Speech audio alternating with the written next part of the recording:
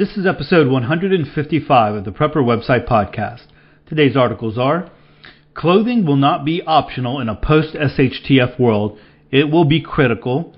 And how to make your own gas in 7 easy steps with a biogas generator.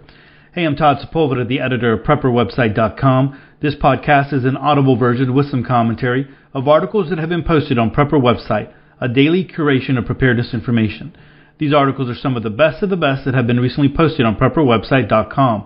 All article links and show information can be found on the PrepperWebsitePodcast.com. Hey, before I jump into the podcast, just a couple of things. First of all, I received another review on iTunes, and this is from LDS Prepper. And, let me read it first and let me come back to it. It says, "Thank you for all your hard work. It is so nice to be able to listen to articles while I am working. I still learn a lot even after 35 years of prepping." All right, so again, like I said, that's from LDS Prepper. And if that is the LDS Prepper that was on YouTube, LDS Prepper used to live here in Houston. And if you're listening, we met one time very, very briefly at the there was a preparedness fair at the LDS Cannery. 1 year. Man, it was years ago. I think I barely started Prepper Website, and I don't belong to the LDS Church, but I knew a lot of other people that were going there, and so I went to go meet them and just kind of walk around, see what was going on. I'd never been to a fair there, and so LDS Prepper was there, and he had like a tower garden that he had created out of PVC pipe. It was great. I mean, it looked great. Later on, I bought a tower garden and never got it to look as lush and as green as he did. But he always, he's got a great YouTube channel. Always had, while he was here in Houston, had a great backyard with tons of vegetables and big old garden, a lot of fruit trees. He even had bees, and he was in the suburbs. And so I remember linking to a lot of his articles on Prepper Website. I know that he moved. I think moved to Arizona. I'm not sure. I think Arizona, but I haven't really seen a lot from the YouTube page. Probably because I haven't been doing too much YouTube videos. Just kind of using those on the website. But if that's you, hey, thanks so much for being a part of the podcast. LDS Prepper over there, and then you can go check out his YouTube channel because he had a lot of great preparedness videos out there. They were very, very helpful. There was even one on his solar panels and his battery bank and all that kind of stuff that he had. The battery bank, I remember that one. It was a big battery bank, and he was testing it out one weekend when his wife was out. I posted that one a long time ago. So. And if that's not you, if this is another LDS Prepper, I apologize for all that, but thank you so much for listening and being a part of the podcast and giving us 5 stars. I really do appreciate that. And I want to tell you, I got a comment on episode 145 today, and it just blew me away. And this is the kind of stuff that really keeps me going for a long, long time. And it was from Mandy. She said, "I'm a new listener and essentially a new prepper. I found your podcast through my Google All Access. I do a huge amount of my study on a wide variety of topics via podcast. With a household of 7 and a full schedule, I have little time for reading or watching much of anything. If I can listen on the move, I'm able to gather more information. I really appreciate the personal approach you apply to your podcast. It feels like a visit with a friend in a way. The current events updates are very valuable, and I have learned so much more in a short amount of time by gleaning from your material. Thank you for your work." And Mandy, again, that's like I said, when I saw the comment come across my email, and I went to go approve it, it just made my day. And so thanks so much for that. And I do appreciate, I know there's a lot of new preppers who are listening.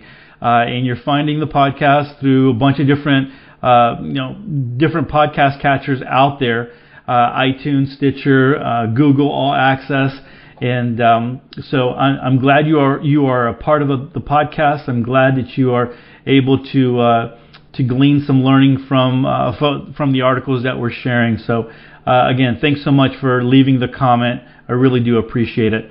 Hey, yesterday I said that we got to be paying attention to Puerto Rico because we might be learning some things, how things go on, if the grid ever goes down. Now things are kind of still sane there. They know that people are coming from from the United States and there's ships coming, but I mean it's pretty desperate. Now this morning I saw I don't really like Geraldo Rivera, but I saw him on Twitter, and there was like a 3-minute video that he was broadcasting from Puerto Rico, and so he was visiting family members and bringing them water.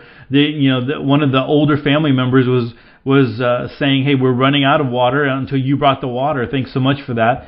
And it's just crazy. One of the things I was reading an article here by the AP, and I'll go ahead and I'll link to it in the show notes if you want to go take a look at it. And I was going to read a little bit more than I am right now, but I just wanted to just say this right here.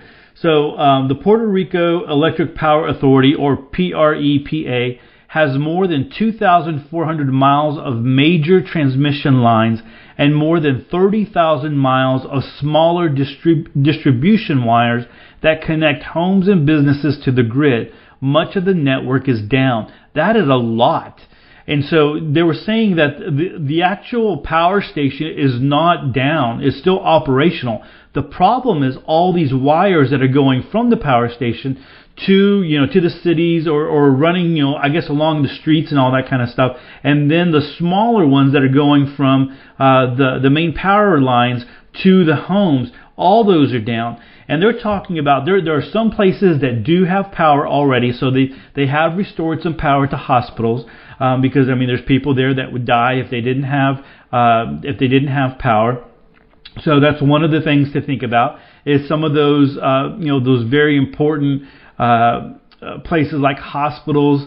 If there's any other kind of laboratories and those kinds of things that are holding important things that need to be refrigerated or whatever, those things are going to get power first, right? And they're going to be first priority, especially the hospitals. But then after that, it's just going to kind of filter through, and depending on where you are, is going to depend on when you get your power. And so they're saying maybe 4 to 6 months. This article was talking about maybe 4 to 6 months for some areas of the island. And that is absolutely crazy. I did speak with, I've mentioned him before, the guy that he works in the cafe in my office building. He did get to speak to his mom, and everybody is fine. So he was he's still worried because he knows that they're in bad shape. But he's still worried about that, but he's glad that they're safe.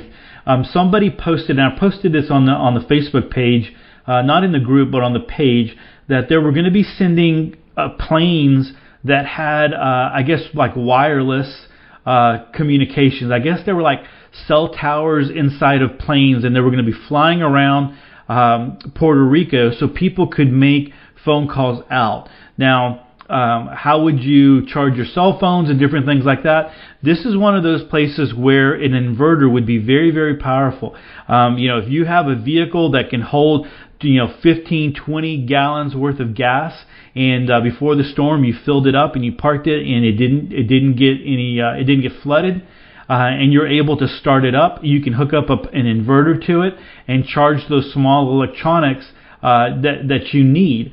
And so that's very, very important there. I think everybody should have an inverter. They're bringing in generators and those kinds of things in. Some people do have generators, but then you have the issue of gas. Eventually gas is going to run out. Now we get to talk a little bit about that a little bit later on in the podcast. I do have an article that I want to touch on, but for charging those small things, especially cell phones. Cell phones are so important to us nowadays. A lot of the times in preparedness, that gets poo-pooed on, man. It's like, oh yeah, you're not going to survive with your cell phone. Well, unless there's an EMP, yeah, your cell phone is a very, very powerful tool. So don't disregard that. Having ways to power your cell phone, is a big deal. I know that I relied on it during Harvey.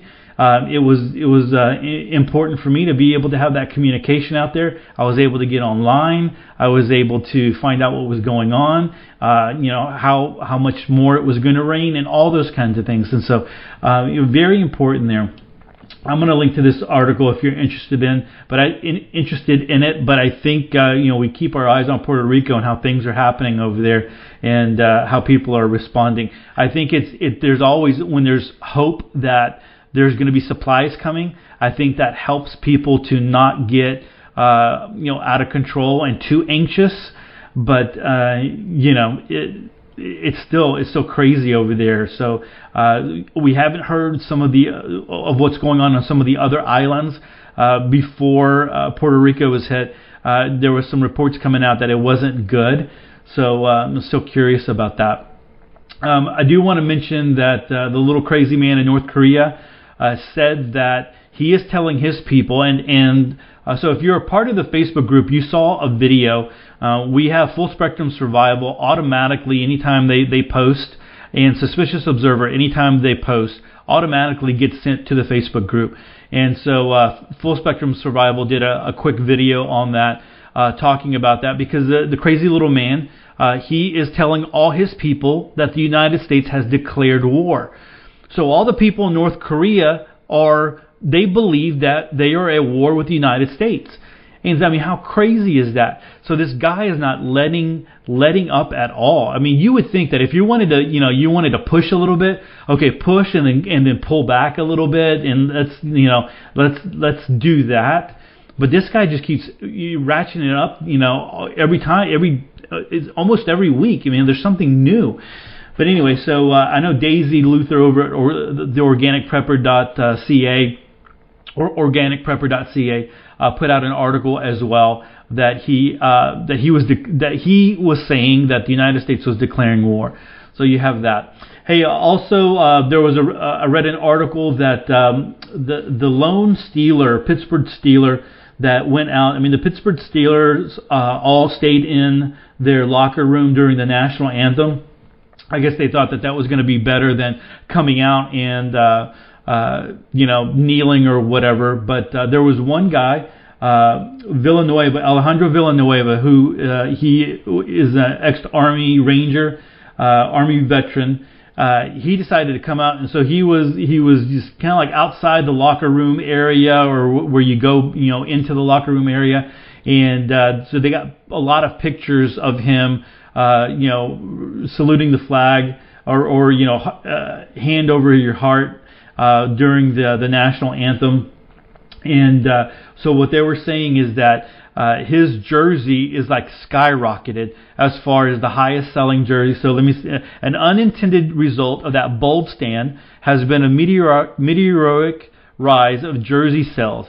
As of 10 o'clock Eastern Standard Time on Sunday, Villanueva's jersey was the highest selling jersey among all Pittsburgh Steelers on Fanatics.com, according to 247 Sports. Villanueva's jersey sales rocketed into the top sellers in the entire league as of 7:45 p.m. Eastern Standard Time. And so, I mean, he's become like this hero, right? Because he came out and he was respecting the flag. And so there's this is a topic that doesn't seem to be going away anytime soon. But I think it really goes to the fact that when these people start feeling their pocketbooks, when these sports players, these football players start feeling their pocketbooks getting hit by people pulling their ads and people not wanting to support them and those kinds of things, all that will start to change. So we'll see what happens there. I know Dallas Cowboys for Monday Night Football, they all took a knee, not during the anthem, but they wanted to do it in solidarity, and they're in Arizona, and everyone was booing them. I saw that on Twitter. Everyone was booing while they were doing that. And so again, they didn't do it during the knee or during the national anthem, but they decided to do it during just as a show of solidarity, and they got booed in Arizona. So that's crazy that they would do something like that. At some point you're just like, are you doing it just to do it? Or do you really believe in it? I mean, you just kind of wonder that. But anyway, I still think it's part, Trump got involved with it, and that's part distraction. So I don't know. That will remain to be seen. Hey, just like Mandy had said about in the comment that she left about current events. If you're interested in current events, and especially if you're interested in current events as they pertain to Bible prophecy, John Haller does a great job on that on his video. Every Sunday he puts it out there, and I used to link to it on the Prophecy Update on Prepper Church, but I just haven't been doing it. But I think I might start doing that again on Ed That Matters and releasing those. But I'm going to. I thought this one was pretty good. This one was interesting. And for this last Sunday, because he talks about all the current events and how they all apply, and so and sometimes it's political. A lot of the times it's political as well, and how it kind of applies and how it kind of all blends in. But I'm going to link that to in the show notes if you want to go check that one out over at YouTube. All right, so our first article of the podcast comes to us from American Preppers Online and AmericanPreppersOnline.com. And the title is "Clothing Will Not Be Optional in a Post-SHTF World. It Will Be Critical." So I want to read this, and I also want to touch on some of the comments that were in this article, below in this article. All right, so let's go ahead and start reading this one. Hello, my friend, and welcome back. I watched a movie the other night about a disaster, and halfway through the movie, the people were running around in rags or worn-out clothes. When disaster hits and it all goes to hell, you will not only be needing clothes, but it will be a necessity to have the right kind as well. This is the subject of today's post, so grab some coffee and have a seat while we visit. Let's start with why you need to keep clothing in your preps. I can tell you from experience that there is not much that is worse than being caught outdoors while being wet, freezing, or both. It simply makes you miserable all the way to the bone. It can make a bad situation feel insurmountable. You should keep several changes of clothing, including socks and underwear, in a watertight container with your preps at all times for you and your family members. Sometimes many people don't really get much thought to it is to keep the right clothes as well. What do I mean by that? To start with, you will want to keep some clothing that is too small for you, maybe 1 or 2 sizes at least. You see, when the SHTF, one thing is for certain, and there is no one is going to be gaining weight for quite a while. In fact, pretty much all of us will begin losing weight as we start rationing our food supplies and exerting much more energy than normal. Gone will be the days of sitting, looking at computer monitors, or watching TV. This will be replaced with long days of busting your butt, hunting, fishing, and gardening, not to mention maintaining security. You will lose weight whether you want to or not. This makes the need for smaller size clothing mandatory if you want to be comfortable while working your butt off. What other things should be considered when selecting what clothing items to store up? You will need to plan for the fact that there will be no air conditioning, in all likelihood, and no central heat as well. You need to dress for the extremes of each season. In the summer, you're going to want to have lightweight and breathable clothing for working outside and inside. There are many on the market, as well as clothing that repels water and dries quickly. A summer hat that protects the back of your neck and your face should be in your preps too. I know a lot of people will be packing shorts, but be sure to add long pants and long sleeves to your clothing items because the presence of bugs and mosquitoes will increase dramatically. With all of the dead animals and possibly human bodies lying around, flies will be carrying germs of sickness, and you will want to protect yourself from that as well. This will also protect you from sunburns. The winter will be hard if you're not prepared with the right clothing. Staying comfortable in the winter will be just as much of a challenge as staying cool in the summer. Because you will be exerting a lot of energy outside and sweating, the overstuffed coat of yours will not be what you want to wear. One of the worst mistakes you can make is to work up a sweat and then let yourself get cold in the winter. Once again, the common cold could become deadly. Wear clothing that, while still providing a decent level of warmth, will still allow you to vent the heat that your body will be creating. You need to plan for it because chopping wood to cook with or warm your home will be hot, sweaty work. A warm hat that covers the ears, ski mask to protect your nose and eyes, all are a good idea, not to mention warm work gloves and wool socks. Everyone being from different areas of the country will have to decide based on what their weather is like. Like here, the summers are the worst. My wife cannot tolerate the heat. Pray for me. LOL. I'm with you, Sarge. Take the time to sit down and work through the different types of environment challenges you may face and then plan accordingly. Don't leave the chance that you will have what you need when the time comes because it could cost you your life.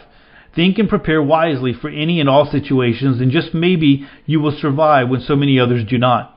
I recently read where the president of Venezuela told their people to eat their pets to keep from starving.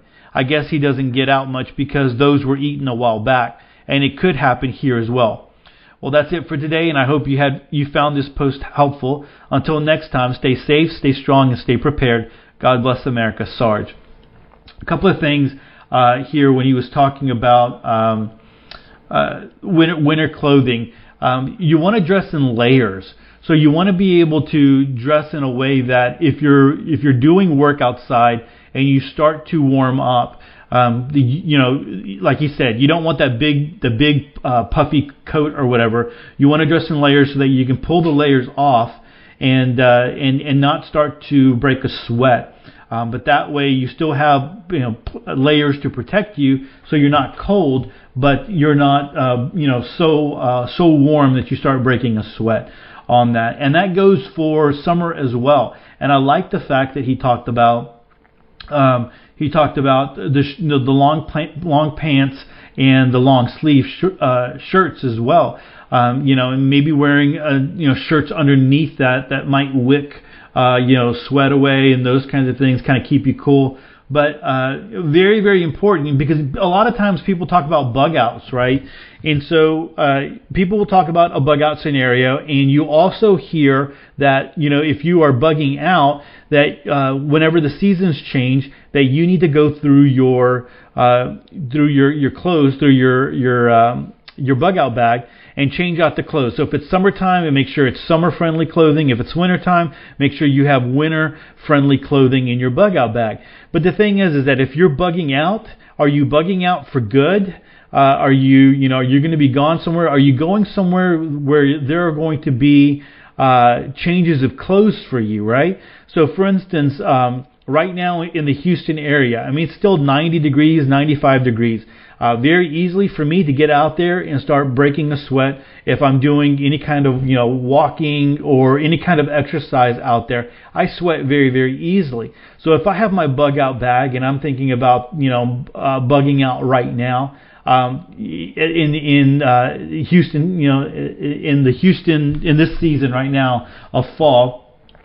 Very easily, if I'm going to a retreat area, let's just say I'm having to walk out or whatever, it can start turning cool very, very quickly. Am I going to have changes of clothes to be able to change into? Am I going to be able to get to, if my retreat area, do I have clothes there to change into? Those kinds of things that you need to be thinking about all the time. Have some good socks. One of the things that was, let me jump to the comments, because one of the things that was mentioned in the comment section is that clothes just they're not made very well anymore. And so they get torn up very, very quickly. How many socks do you have? Dress socks that, get holes in them very quickly, or underwear that gets holes in them very quickly. And it's just, things are just made nowadays to be used up and thrown away. One of the commenters made a comment here. From the top of your head to the soles of your feet, there is no arguing that proper clothing is a vital component of post-SHTF survival. I would submit that within 1 or 2 months, there will be an abundance of clothing available to survivors. Those clothes, gloves, boots, and hats will be in the closets of millions of abandoned homes formerly owned by now deceased people. So, people kind of weighed in on that. Something like Sarge said, it might be like more than 6 months. The thing is that you're going to be going into homes. You never know what you're going to be finding. Then you got to find someone, clothes that do fit you. One thing that I would add to to clothing is a good belt. So if you believe that you're going to be losing weight, one of the things you might want to have is a good sturdy belt. I did a review for the Incredibelt, which is I guess they've rebranded it and it's part of Daltech belt. It's a very, very strong and sturdy belt. And this sucker, I've been using it every day now, probably for 6 months now, and I see no creases in it, no crinkles in it. It holds up very well, and it's able to, if you're going to use it for, if you're carrying a firearm, it's sturdy enough to keep it. That's one thing that you need to consider, that you have a belt that can, withstand a holster, the weight of a holster and your firearm. And this one does it really, really well. And I actually, when I did the review, I wasn't sure, where I was in my belts. I was kind of like in between of my sizes, and they sent me one that was a little too big for me. But it's just been working fine. It's just a little bit bigger, one size bigger than I needed it. But you want to invest in a nice sturdy belt that will last, and not one that you're going to buy at the department store. One that is made for like tactical. Even the Daltech. I'll link to it if you want to go check those out. They wanted me to become an affiliate of them, and I just didn't do it. But it's actually, I'm going to link to I'll link to the Daltech and just let you see what they're like. I mean, it's great prices, and I believe you can find them on Amazon as well. So definitely I will link to that one. All right, so take into consideration clothing. You might want to be, a lot of the times we use up clothing, or we get the clothing and we wind up giving them away to like Goodwill and Salvation Army and different places like that. But maybe you might just want to put some of those back. Maybe you have a big bin or a big tub, and just understanding the fact that if the poop really does hit the fan, and the world goes the way that we think it might go, then we're not going to be able to go to the store. We're not going to be able to go to Walmart or Target or the mall, or go find replacements so easily. So you're going to have to make do with what you have. Can you patch up a hole in some pants? Can you patch up underwear? Can you patch up socks? Can you, if you needed to make something, could you make a pair of pants or a shirt, in those regards? So a lot of things to consider there, but good topic to start thinking about. The next article comes to us from the Prepping Guide, and thepreppingguide.com, and it's how to make your own gas in 7 easy steps with a biogas generator. Now, this is one that I have been interested in for a long, long time. I've never gotten down to doing it and actually building a biogas generator, but I think that this is something that we should all be doing. I think it's easy enough to be doing. I don't know why we're not doing it. There's a lot of third world countries that do it. Even other, I know China and other countries that are not third world countries. They do it as well. And so I don't know why we're not doing it here. I remember one of the Doomsday Preppers, the guy, if you ever saw Doomsday Preppers, the guy that had the shipping containers that were built on top of each other.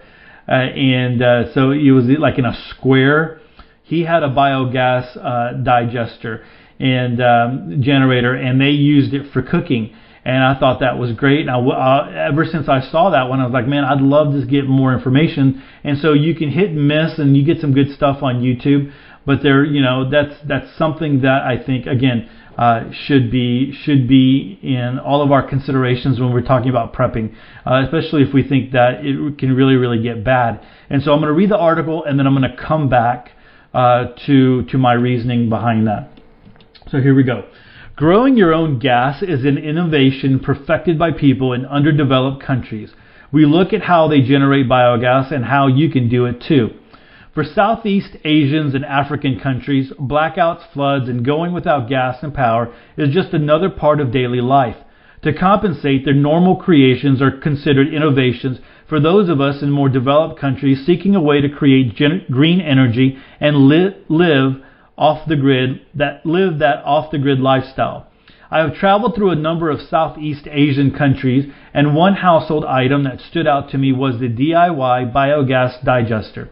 Making a biogas plant is incredibly easy. I have done it with a very small container as a test, and it worked quite well, even though my device only used a balloon as a way to hold a small portion of gas without pressure to the balloon.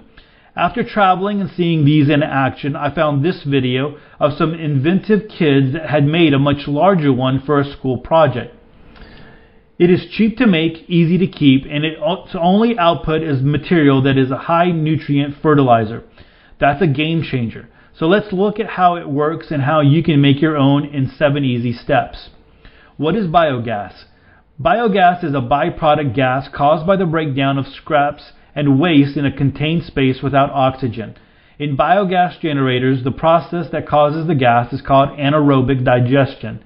If that makes you think of your stomach, then it should, because that is exactly what it is, a breakdown of material in an area without oxygen, just like what your stomach does to your food.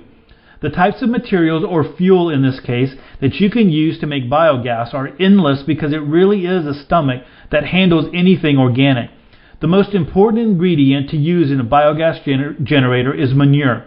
This produces the highest level of methane and is why there is a very compelling argument to use biogas on farms with cattle, as it puts a renewable energy use to cow manure. Other materials you can throw into your biogas generator can be anything that is an organic material. For instance, you can use grass, leftover meat, old kitchen scraps, noodles, bread, whatever you have, it can go in there. So 7 steps to make your own biogas. You're going to need some materials to start with. Some of these you might already have around the house. Some you might have to pick up from a store or online. The container. I would go with one of those 20-liter office water cooler bottles if you can get one. This is the smallest I would recommend, as my small balloon experiment was pointless other than being a test. In Southeast Asia, there seems to be a very abundant supply of water poly drums. I would say get one of those if you want to run a big supply of gas. Otherwise, a moderate container would just be a simple water cooler 5-gallon bottle. You need PVC hosing to connect from the biogas digester to the gas holder and valve, PVC piping, gas tap valve, a T-valve. It should have 3 connectable points, a funnel for the scraps and manure, gas holder. Most of the biogas digester I have seen uses a tire tube, something you would use in the water when you go swimming. This can be unsafe depending on where you store it, as eventually it is going to be full of gas, so it will become a highly flammable item. You should be considerate of where you place it, as this is a safety issue. Super glue or an airtight sealant, saw to cut PVC pipe, black paint for the water container to stop sunlight. You need to measure the PVC pipe against the height of the container. Mark it off and saw it off at the same height as pictured above. This will be the inlet pipe. If you are using the 5-gallon water cooler bottle, you can also put your ingredients in through the top and then keep the cap on the top of it. At the start, when you put your manure and water in this, it would be the best place to do that. You will also need to measure out an outlet pipe, which would be running horizontally through the container. Measure the PVC pipe at half of the width of the container. This way you can use it as an outlet from the middle point of the container. Mark the outline of the PVC pipe onto the top of the container and on the side of the container.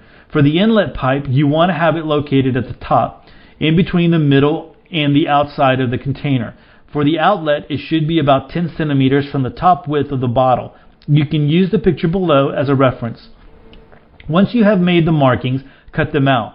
There are various ways to do this depending on the materials you are working with. The video that I have used as a demonstration from these kids used a soldering iron. However, a drill would also do the trick. When you feed the inlet pipe in from the top, make sure you leave 2 to 3 inches of space at the bottom. This is so inlet waste can drain through the pipe, and if there is any blockages, you have space to push the contents down through the inlet pipe. You will also need to do the same process for the gas feed. This would be done in a position similar to the one below. Once that's done, feed the piping through. After you have fed pipes through, we need to airproof our container. So we should be using a sealant like a rubber glue or as used in this example, super glue with sand. Make sure your pipes are covered on the exposed ends with caps. We only want to open them when we are feeding waste into the inlet pipe or pouring out fertilizer out of the outlet pipe. Don't forget to seal your gas feed hose. Remember the T-valve that we had in the equipment list? Use that on the end of your gas hose. You also need another 2 pieces of PVC hosing. One of them will connect to the tire or wherever you choose to store your gas reserve, while the other will be attached to the valve. The valve is the end that you will use to cook or to burn off if you are using this merely for the nutrients in the fertilizer. For some people, having this near the kitchen window means that they can feed their gas piping through the window and into a camp stove or side burner so that when they want to cook, the gas is there ready to go. Attach the middle part of the T-valve to your hose that connects to your tube. You should have an air nipple on your tube that you can use to feed the gas in. Just leave this on and it will be full in a week, depending upon the materials you use in the biogas digester. One hack is also to sit a plank of wood on the tube and eventually set a stone on top of that. The extra weight keeps the pressure of the gas in the tube so that when you are ready to cook with your gas, you can release the valve slowly for a good feed of gas. The last step, use your fuel. I didn't just put this picture of cow poo in here for nothing. It's the best type of fuel for a biogas digester. If you don't have cows around, you can use any sort of manure. Even chicken poo is good enough to get the bacteria working in our digester. Another good idea is to paint your water container black. This stops sunlight, and it's not just an idea, you need to do that, just FYI. This stops sunlight shining into the container, which would otherwise cause oxygen-producing algae. We don't want that. We want a dark, non-oxygen environment like our stomach to get all of the good stuff happening. When you are using your fuel, I would suggest using 1 kilogram of manure with 1 liter of water. Let it sit for 2 days before you add any other things like food scraps or anything else. As a small project, you can give this a go with hardly any cost whatsoever, and then increase the size once you get more confident with the process. You can increase the size to however you see fit. As you can see in this video below, villages in Africa are using much larger systems that run on the same principles as this one to provide gas and gas power to an entire village. And don't forget that juicy outlet that works amazing on the crops. Alright, so I think that, again, like I said, this is one of those things that if you are in a homesteading situation, if you're in, you're going to go to your retreat or you're bugging out and you have a place, this might be something that you want to consider. I know, like up in the country, so we're off grid. So my dad's place is completely off grid. We have a generator. We were planning on solar and battery banks and all that kind of stuff. We have a generator that is a dual fuel generator. It runs on gas and also propane. One of the big pig bladders that we're going to have one of those up there, and we're going to run a line to the generator so that if we need to, we can run the generator and we can have power up there. Now, it's not something that you would have and you would run so for constant power and electricity. You don't want to. A lot of the times when we talk about going off grid, people are like, I want to maintain my lifestyle and all the power that I have, but I want to be off grid. And there's just no way of doing that. If you're going to go off grid, you got to change completely your way of thinking.